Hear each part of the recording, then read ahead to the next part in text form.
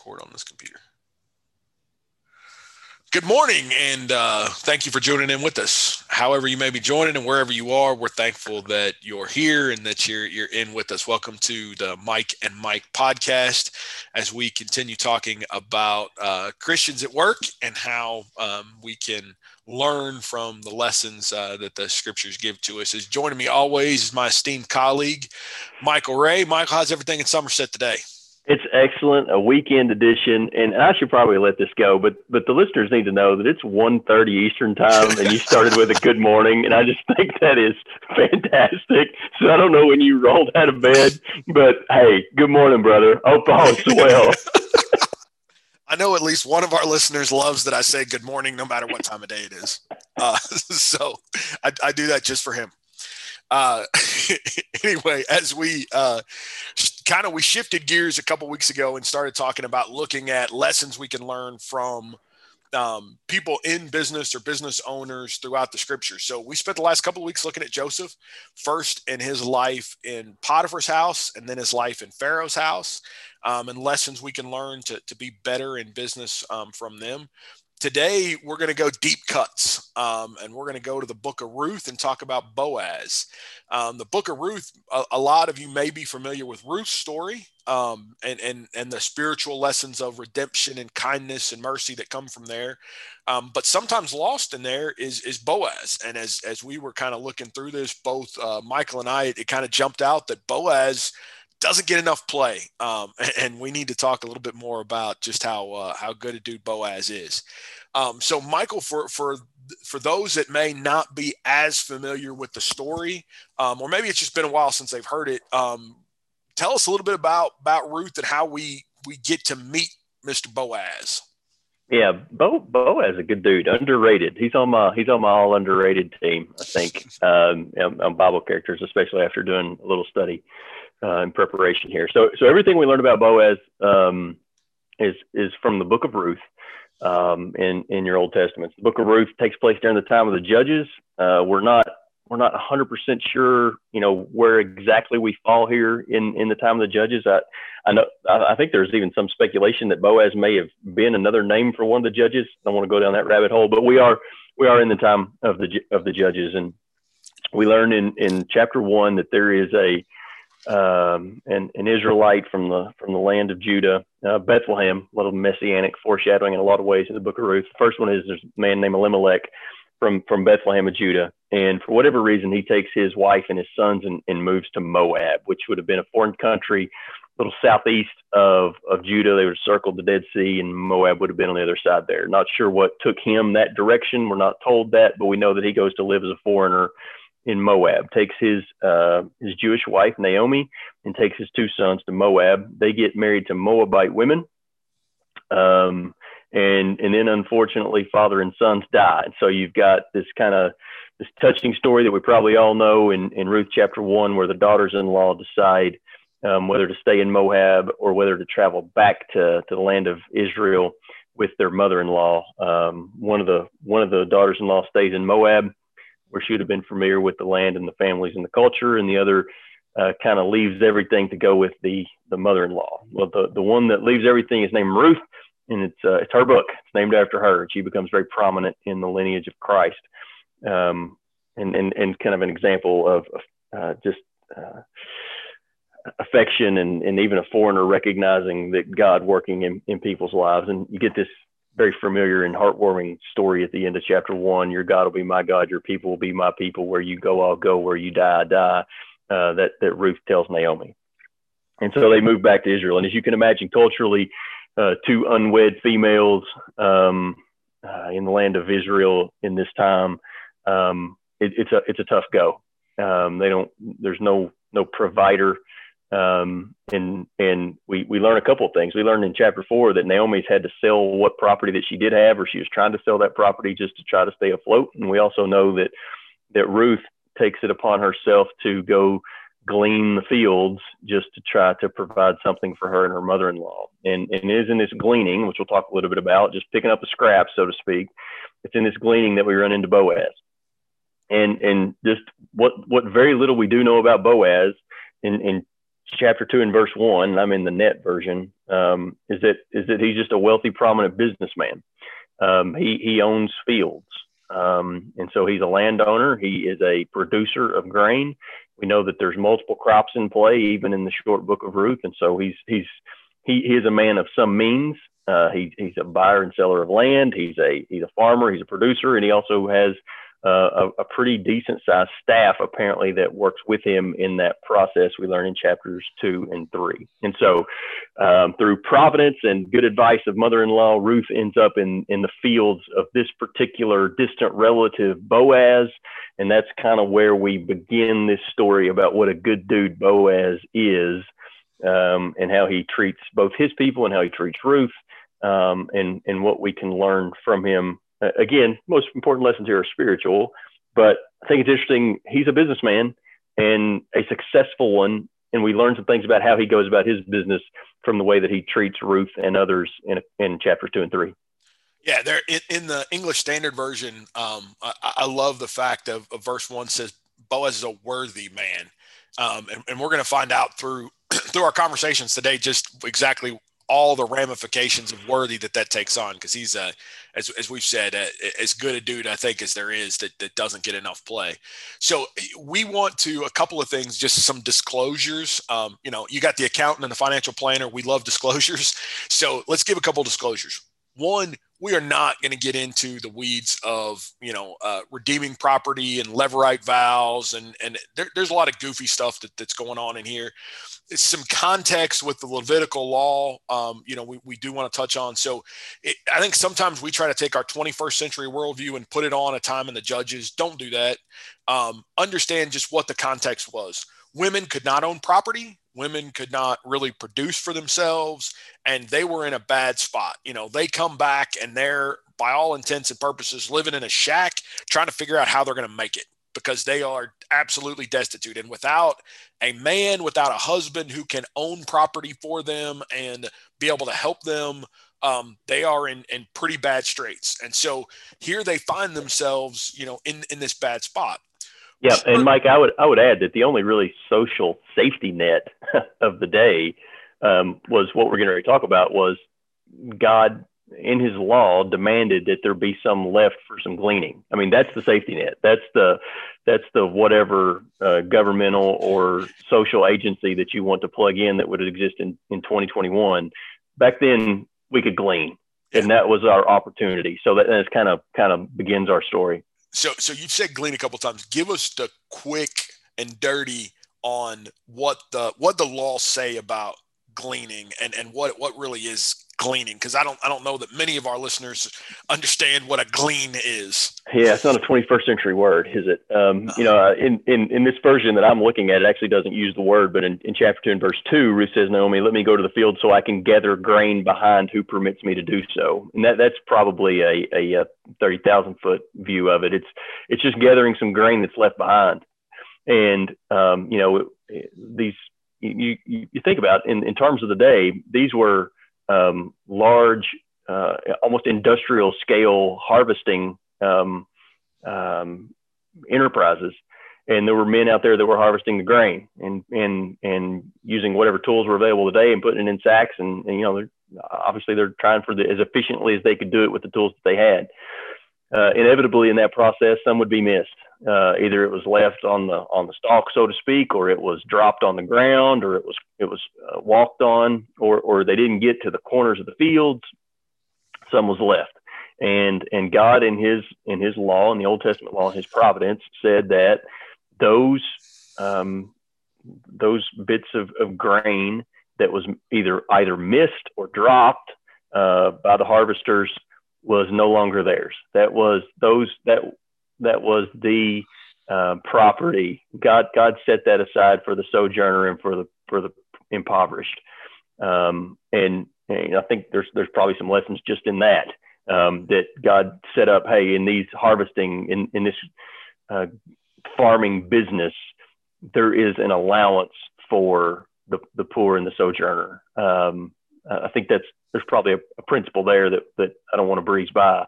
And we also know that Boaz took that principle seriously. And so he's a godly man, and he just at the base, we know he's taken that seriously, because before Ruth even meets Boaz, she has managed to have as successful a day as you can have in this gathering up the scraps. She's had that because the people in his employ understood and believed in this law of God. Yeah, and let's remember too, from our Old Testament history, the children of Israel didn't always follow the laws, right? The sacrifices and the year of Jubilee and all of those things that were supposed to be there, they didn't always follow that stuff. And especially in the time of Judges, as we remember from the Judges cycle, it wasn't as if because God said it, they actually did it. So everyone did what was right in their own eyes, I believe. Yes, I think that's the correct quote here. So, but Boaz, a man of God, believed in this, believed in the provisions and the safety net for those poor and foreigners and strangers and sojourners, that he believed in that and believed in God and trusted in God. And I think there's, we may need to come back to this at some point in the future and talk about, the ramifications of not only is there a safety net, but what those that needed the safety net had to do in order to acquire it. And there's just a lot here. For our purposes today, we're going to focus a little bit more on Boaz. So in our introduction to Boaz, he's a worthy man. He's a good guy. And business principle number one that I think we should talk about and that we can take in, because that's what we're doing. We're trying to learn these principles that these successful people did and how we can apply them in our own lives. But business principle number one is Boaz had an outstanding relationship with his staff, employees, coworkers. Here as he comes out, verse 4 of chapter 2, and behold, Boaz came from Bethlehem, and he said to the reapers, "The Lord be with you." And they answered him and said, "The Lord bless you." That's their greeting in the morning. It's not and sometimes, I think we've all worked for companies like that. When the brass show up, it's, status report. What are you doing? What's the numbers look like? Let's get down to, the what have you done for me lately? But that's not at all the relationship that they have. He's, I hope you boys are doing good. The Lord bless you. The Lord be with you. And they respond right back to him, in the same. So he has an atmosphere here where I think God is at the center of it, both for his people and for himself. And that's something that is, both taken very seriously, and that those relationships are strong. He knows who they are, and he knows, kind of what's going on out there. What other? I would also note, just along that same line of he seemed to have a good relationship with the folks that worked with him and for him. Down in verse 14 at mealtime, he's eating with them, he's sharing with them. They're sitting side by side. Seemed to be the kind of guy who would know these folks by name. It wouldn't be the guy that normally, this is not the guy that runs my threshing operation, but it's Micah or whatever. Right. He would have known him by name and seemed to have some relationship with them. And also, the fact that in a secular environment, right? We're in business. As he walks out to the field, this is not a time of worship. He walks out of the field, but his greeting is, "May the Lord be with you," and the greeting back to him is "May the Lord bless you." That speaks to the kind of environment, the culture, if you will, that he kind of had in his operation. And I think that's that first business principle is know those coworkers that are with you and create that environment and culture, in order to be successful. They looked at, and here's the thing, the principle that we talked about from Joseph, I think is here too, that Boaz's success was based on their work, but Boaz's success was their success too. So oftentimes we as employees, as laborers, what our blessings are, what we do well is benefiting others, is benefiting the top of the house, is benefiting those. And they didn't begrudge him that. They wanted him to be blessed, and he wanted them to be blessed. So the better that the corporation, if you will, did, the better the operation did, the better it was for the workers too. And it seemed to be that was the atmosphere, that was the culture, that was the environment that was created, is that everybody wanted to see those things happen. And I think sometimes, we in business begrudge the fact that, look at, they're doing well off of my labor, as opposed to seeing it as a true partnership. And I think that's part of the culture that has to be there. Yeah. So one, the relationship that he had, but two, because of that relationship, Boaz didn't miss any details. So here's the thing, that business principle number 2, don't miss the small stuff, because the small stuff's important. Then Boaz says to his young man who's in charge of the reapers. So to Michael's point, this is a big operation. He's got a guy that's in charge of the guys. So middle management. We got middle management here. So he goes to middle management and says, whose young woman is this? So I want you to think about how big this operation is, how many people they got out there. He notices that there's a new person out there gleaming. There's a new person that's out there working in the field. And he says, who she belong to, what's her story, what's going on here. And it's not, and I think sometimes we get this idea, he's not coming to question them about what they're doing, right? Like, hey, who's letting this person out there? He's coming because he's genuinely interested. And I think we know that based on the answer that we get. So listen to the answer. She is the young Moabite woman who came back with Naomi from the country of Moab. She said, please let me glean and gather among the sheaves after the reapers. So she came, and she has continued from early morning until now, except for a short rest. So he doesn't say, she's just some old poor girl from town. He knows her story. This is the Moabite woman that came back with Naomi.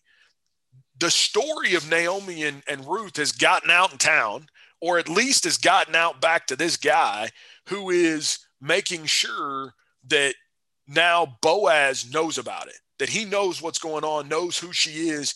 And most importantly, I think it's very interesting here, knows about how hard she's been going all day. I'm going to go back and read that again in case you missed it. She came and continued from early morning until now, except for a short rest. She's been out there getting it, is the current vernacular we would use. She got here early, and she's been out there getting it. She took a short break, got her some water, and she went right back to work. And I think it's very interesting that this chief middle management, whatever they called him here, the servant in charge of the harvesters, that I think Boaz has had. It wouldn't be unfair to guess that Boaz has had some impact on him, mm-hmm. that his had some influence, because, as you said, this chief of the harvesters didn't see Ruth primarily as some poor girl that's trying to get by, on our work. We're doing the hard work of pulling this, and we happen to drop something, and she picks it up. She's just a scavenger. And remember, she's a foreigner. Right. She's just some poor foreign scavenger trying to live off of our hard work. Boaz, this is your field, and we're working hard, and then these people just come in and scavenge your stuff.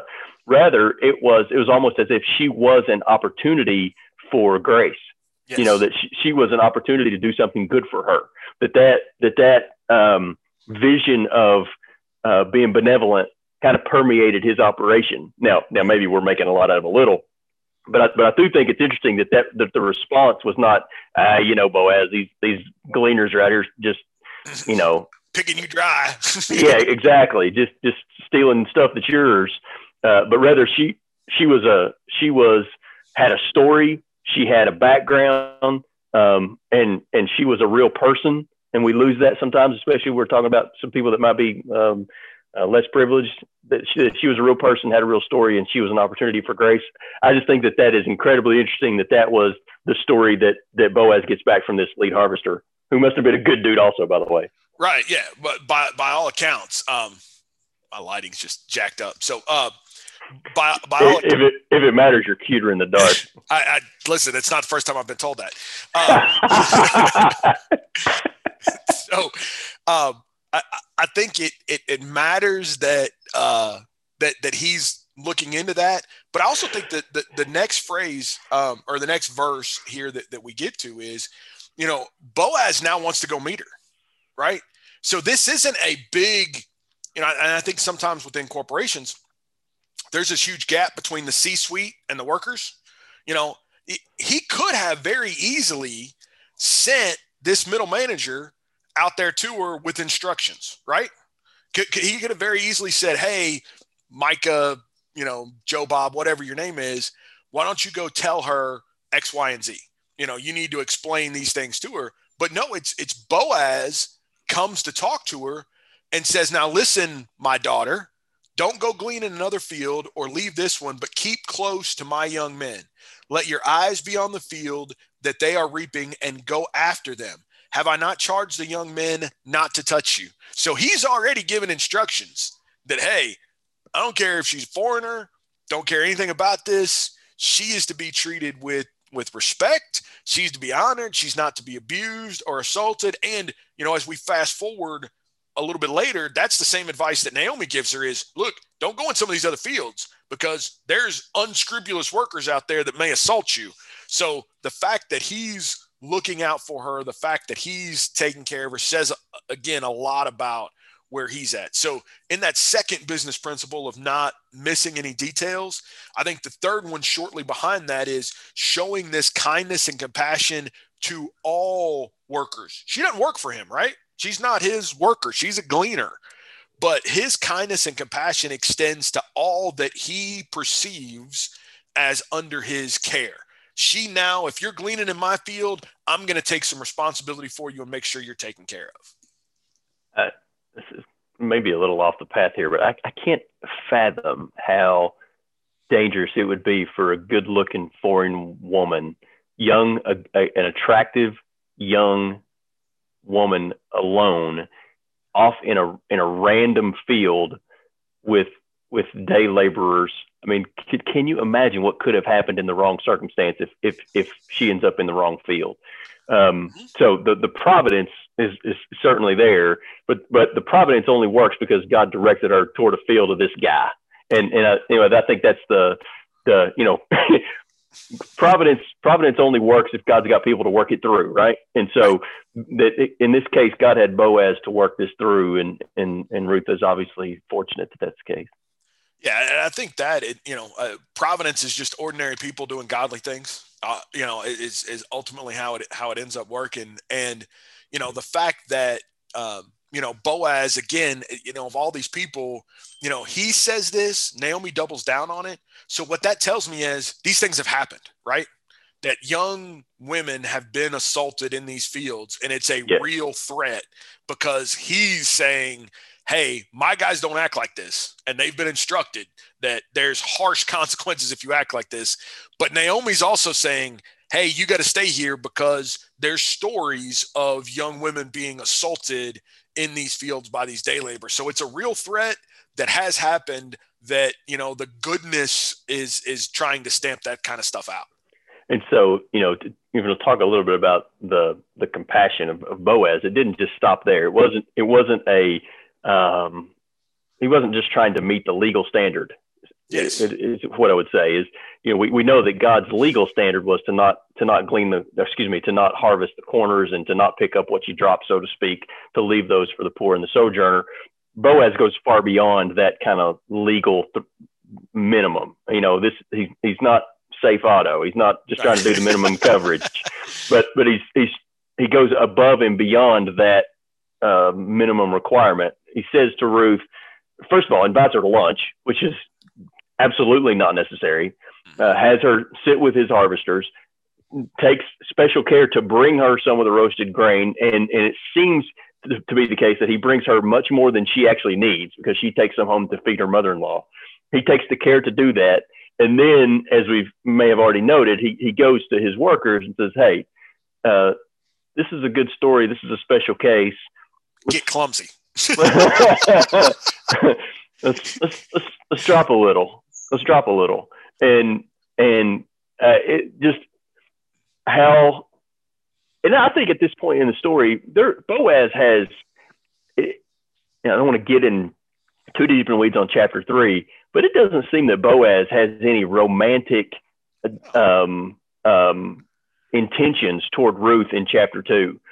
I think there's a lot of evidence that he would have been much older, and he is genuinely surprised in chapter 3 when Ruth does what she does and kind of asks him to take her as a wife, and he says, hey man, there's younger dudes out there for you pretty young girl, and seems genuinely taken aback by that. So I think we misread chapter 2 if we say that, well, Boaz is trying to make a move on Ruth. I don't think that's the case. I think it's genuine compassion, generosity, and benevolence. Yeah, and I think it's, if you go back to the conversation, now listen, my daughter, right? He's not saying, listen, pretty young thing. It's, I think it's truly he's looking at it that she's much younger. Here's a young, beautiful girl. I just want to help protect her. I think that, chapter 2, in my eyes, in my view, and, if you all disagree, please let us know in the comments. But, my view is he's just looking at protective. He's got a nature of protection, of care, of concern, of compassion. And for lack of better terms, he's just putting his wings around her too. And to me, that tells me if he thinks this much about the foreign girl in the field, what's that tell you about how he feels about his workers? You think he's not overly protective of them boys too, that are out there and making sure they're taken care of and they're fed and they've got what they need? That tells you a lot about his mindset. And I would say, you say for his boys, but we're also told, I think in chapter 2, that he also had women in his field also. And, right. And they were part of that. And he told Ruth to stay close to them. Anyway, there's so many little glimpses we get about the kind of person that Boaz was and the kind of organization that he ran. Again, all providence, but is there any wonder that God puts this story in the lineage of Christ for us to learn from it? Right. And is there any wonder that this is the guy that gets blessed, right? It's not the guy that's running the slum field, right? It's not the guy with the, workers that are abusing young women. It's the guy that's doing it right. And I think that's the thing, what we saw from Joseph, I think what we see here from this story as well is that they're blessed because they're doing godly things, right? That when we do things the right way, that's where the blessings come from. So I think that's important here too, that we have, doing the right things leads to the blessings. So I want to go back to the meal too, because I think that's significant. And I'm going to call that, business principle number 3 here is that the fact that there's not a great separation between the top of the house and the workers, I think is significant. He's not in the executive dining room. He's not eating up at the house. By all intents, they're eating right here in the field, right? They're coming back out of the field. There's roasted grain. There's some kind of, lunch that's prepared. And to Michael's point earlier, he gave her a couple of big spoonfuls on that plate, that he made sure, and I'm convinced, reading into the text here a little bit, if you'll give me a little leeway, that it was intentional, that he knew, I'm going to give you more than enough so that you got some to take back home. That it was his way to not only provide for Ruth, but also for Naomi, at this, he knew he was feeding 2 people. Yes. And I don't know if this is an additional point or kind of alongside that one, Mike, but I think even when you get down into chapter 3 and you kind of get, I don't want to get lost in the sauce of what all the uncovering of his feet and that gets pretty deep into Levitical law. But what I do know is the reason that Boaz was there alone is that he was threshing grain, and that is not something I've ever done. I'm going to bet it's something you've never done. That from what I know about it, it doesn't seem like he's pushing a pencil here. Like this is real work. This is in some measure crushing the grain, and then it's tossing it in the air and letting the chaff blow away, and what falls is the grain. And this is hard. This is labor. This is hard labor. And we've already talked about what kind of organization he has, but he's doing this himself in chapter 3 by himself, which I think is interesting. So a couple of things there. He's not too good to do it. He must love what he does, and he's out there doing it. I think that again speaks to him. Right, and to the point, time of day too. He's doing this well into the night. Yeah. Right. He ends up passing out exhausted at the end of the night after working hard and late. So, I think that's another one of those principles. Not only was he not away from them, but, I'm going to call that business principle number 4 is never get so far away that you're not doing the work that you're asking others to do. If you're a manager and you've got people underneath you, you should be doing that work, and not necessarily that it's your job to do their work every day, but to work alongside them when things are short, when things are tight. I think it makes a big difference. It has in my career. I know it has in Michael's from other stories we've shared together. But when you're out there working alongside the people, when things are tough and they know that you're not afraid to pick up a broom and sweep a floor with them, you're not afraid to take out the trash, that you're not any, for lack of a better term, better than the common worker is, that goes huge in morale. I think that goes huge in the belief in your workers. I think that goes huge in the team concept. All of those things are massive business principles, and we see them alive and well and working in Judges, and I think they work today. Yes, and that, that I guess that one was the one that even more than everything else we talked about jumped out to me. Is I'd read that account in chapter 3 many times, and you most of the time you hear that story from Ruth's perspective and everything that was going into what Ruth was doing there, which is significant, and all of the respect and the chances that she was taking there, and there's a great story being told from her perspective. There's a story also from Boaz's perspective. And that story is he was working hard as an older guy. He's working hard late into the night, doing what he loves in his own occupation.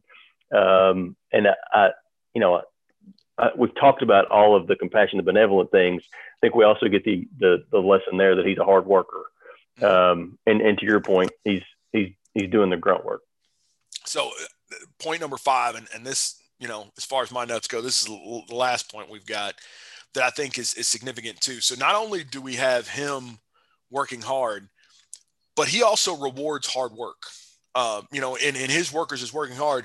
And listen to, remember Ruth's story here from earlier. The worker says she came in early and has worked till now except for a short rest. Now that's before lunchtime, right? Then they have lunch together. But I want to skip down to 17. So she gleaned in the field until evening. Then she beat out what she had gleaned, and it was about an ephah of barley. And she took it up and went up to the city, and her mother-in-law and showed her mother-in-law what she had gleaned. And then she brought out and gave her the food that she left over from lunch after being satisfied. And, and then they go into the story of, mother-in-law's like, all right, where'd you do this? What all happened today? But you see how hard she worked. She's early in the morning to late at night. And not only did she gather it all in, not only did she go hunt it and kill it, she drug it back and processed it. Like she did everything here, soup to nuts, because she had to, because there was nobody else to do that. And he noticed that, it's in this story because he knows all those things that are going on.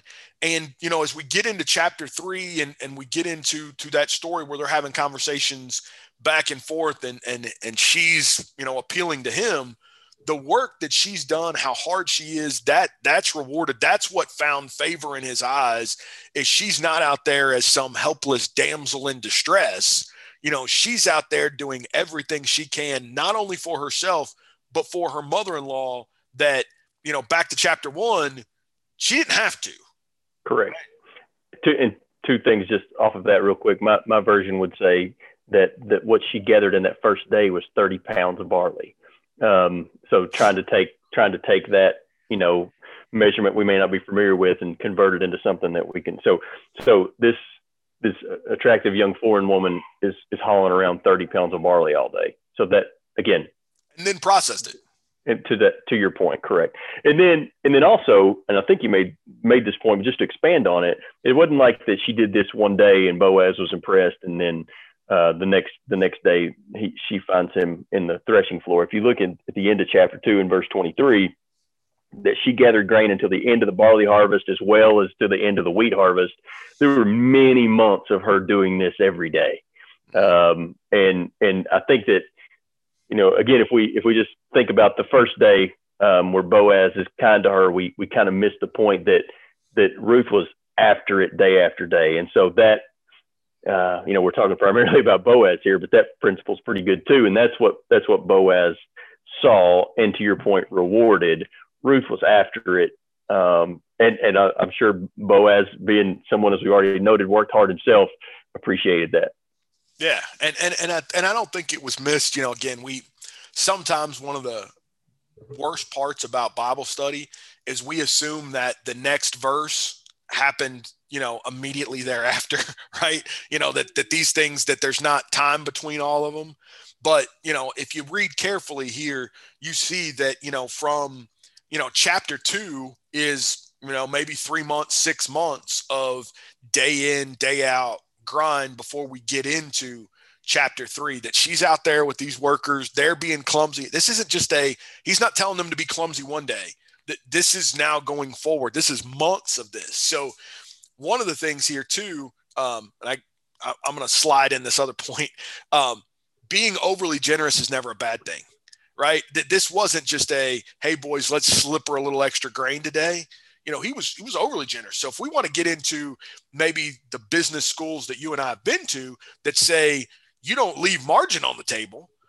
You don't, walk away from, these deals here, but rather, you've got to, maximize your crop yield and maximize, what you can get out of these things. Boaz left a lot of money literally on the ground. Oh, you got no sound. You have to flip microphones, I guess.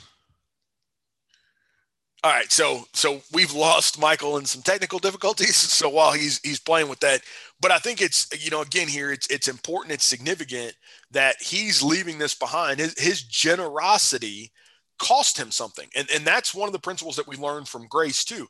Grace costs the forgiver, not the forgiven. Now, while the forgiven has to do something, Ruth wasn't laying around waiting for Boaz to bring her grain and waiting for Boaz to feed her and waiting for Boaz to take care of her. She was out working after these things. She was out, doing her part that's here. But Boaz went through some cost and gave up profits, and his men that worked for him gave up profits in order to not only take care of her, but I think, we missed this too. There are others out there gleaning. She's not the only one. There's others out there in the field that are gleaning alongside her. Others of these women that are working that, she's, one of.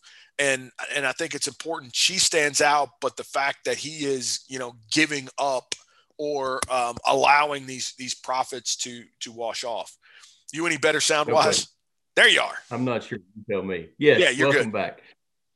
Sorry about that. Lost my headphones there. So yeah, I think those points all make sense. And the punchline here that we have alluded to several times, but I think we all the way at the end of the book of Ruth in chapter 4 at the end of the chapter. It's not insignificant or why did God choose this field to push Ruth toward, and why does the book of Ruth, this story about this foreign woman and this benevolent good business person, why does it land in the middle of our Old Testament? Well, it's because that if you follow from verse 18 to verse 22, we're a few generations away from David. That's why. And so Boaz fits into that. So what is it? Boaz would have been David's great grandfather, right, or great great grandfather, and why is that? Why is this in our Bibles at all? Is it fits into the salvation story through the lineage of David in the lineage of Christ, and so it's not completely far fetched to say that Boaz, the principles of in his enterprise and his business operation, the culture and the care that he took for others, and all those business principles and the things that we're supposed to learn from him, because they're a part of his life and a part of his business, God in his providence made him part of the whole redemption story. That's pretty phenomenal. The impact, the bigger picture impact that he had just because he was a good dude and he ran his business the right way. Right. And I think it's significant that we've got the book of Ruth and not a line item in genealogy, right? This is significant enough. All the things, the foreshadowing, the spiritual, the messianic stuff that's in here, all of that is so important that we've got a book instead of a line item in genealogy. And it's to the point that, Boaz is a, to use this point, and I think many of you that are listening understand what I'm saying with this, but is a type of Christ. He is a redeemer. He is compassionate. He is the embodiment of what we're supposed to be, and a lesson that we learn of not only Ruth, but I think we know Ruth's story and we can be Ruth's, but I think we need to be Boaz's too. And we need to look at and learn from there to be, to be good like that in our business enterprise practices, because we don't know when we're employing the next Ruth. And his business supported the work that he was doing for God. That it does not appear that his business interfered with, or that it got in the way of his service to God, but that because he had what he had, it allowed him to be a service. That his enterprise, his business supported his service to God. Anyway, that's where he ended up. That's why he fits in our study. So I'm gonna echo and scream that. If you all don't learn anything else from any of the rest of our banner, like, that is our guiding principle, that we go to work in order to be able to do things for God, not the other way around. That our business enterprises, our work, whether you're an employee or an employer or a manager or, whatever, but that's all to facilitate the good that we do in the kingdom. Like, we are trying to accomplish goals in the kingdom. And if we can keep that focused and understand that all this business stuff, the money, the resources, the blessings, that's a funnel to be able to help us do things and not a bucket to store it in, we're going to be a lot better off. So that's what, you've heard us use that term, a funnel. I don't even remember who you stole that from, Michael, because I know I got that from you, but that idea of being a funnel, and if there's not a better funnel in scripture than Boaz, then I'm all ears, because that's just screams what we're supposed to be doing. Yep. Underrated. So good study. I'm not sure where we go next. Who's the next business person? I know we've tossed around some other ideas, but I'm sure we'll be anxious to get to that study. Yeah, we'll look for some more, and you all can again, if there's anybody you all can think of as you're listening to this that you want us to approach, please leave them in our comments, call or text or email me or Michael, and we'd be happy to add them in. But we want to kind of mix in some of these, as I said in the beginning, some of these deep cuts of guys that I think are in here and that are significant, as well as some main characters that you all know real well. Thank you for your time with us. Thanks for joining in. And as you've seen in the pictures, Michael has several people and dogs pulling at him. So we'll cut it loose for this morning. But thank you all for being with us, and thank you all for tuning in. God bless, man.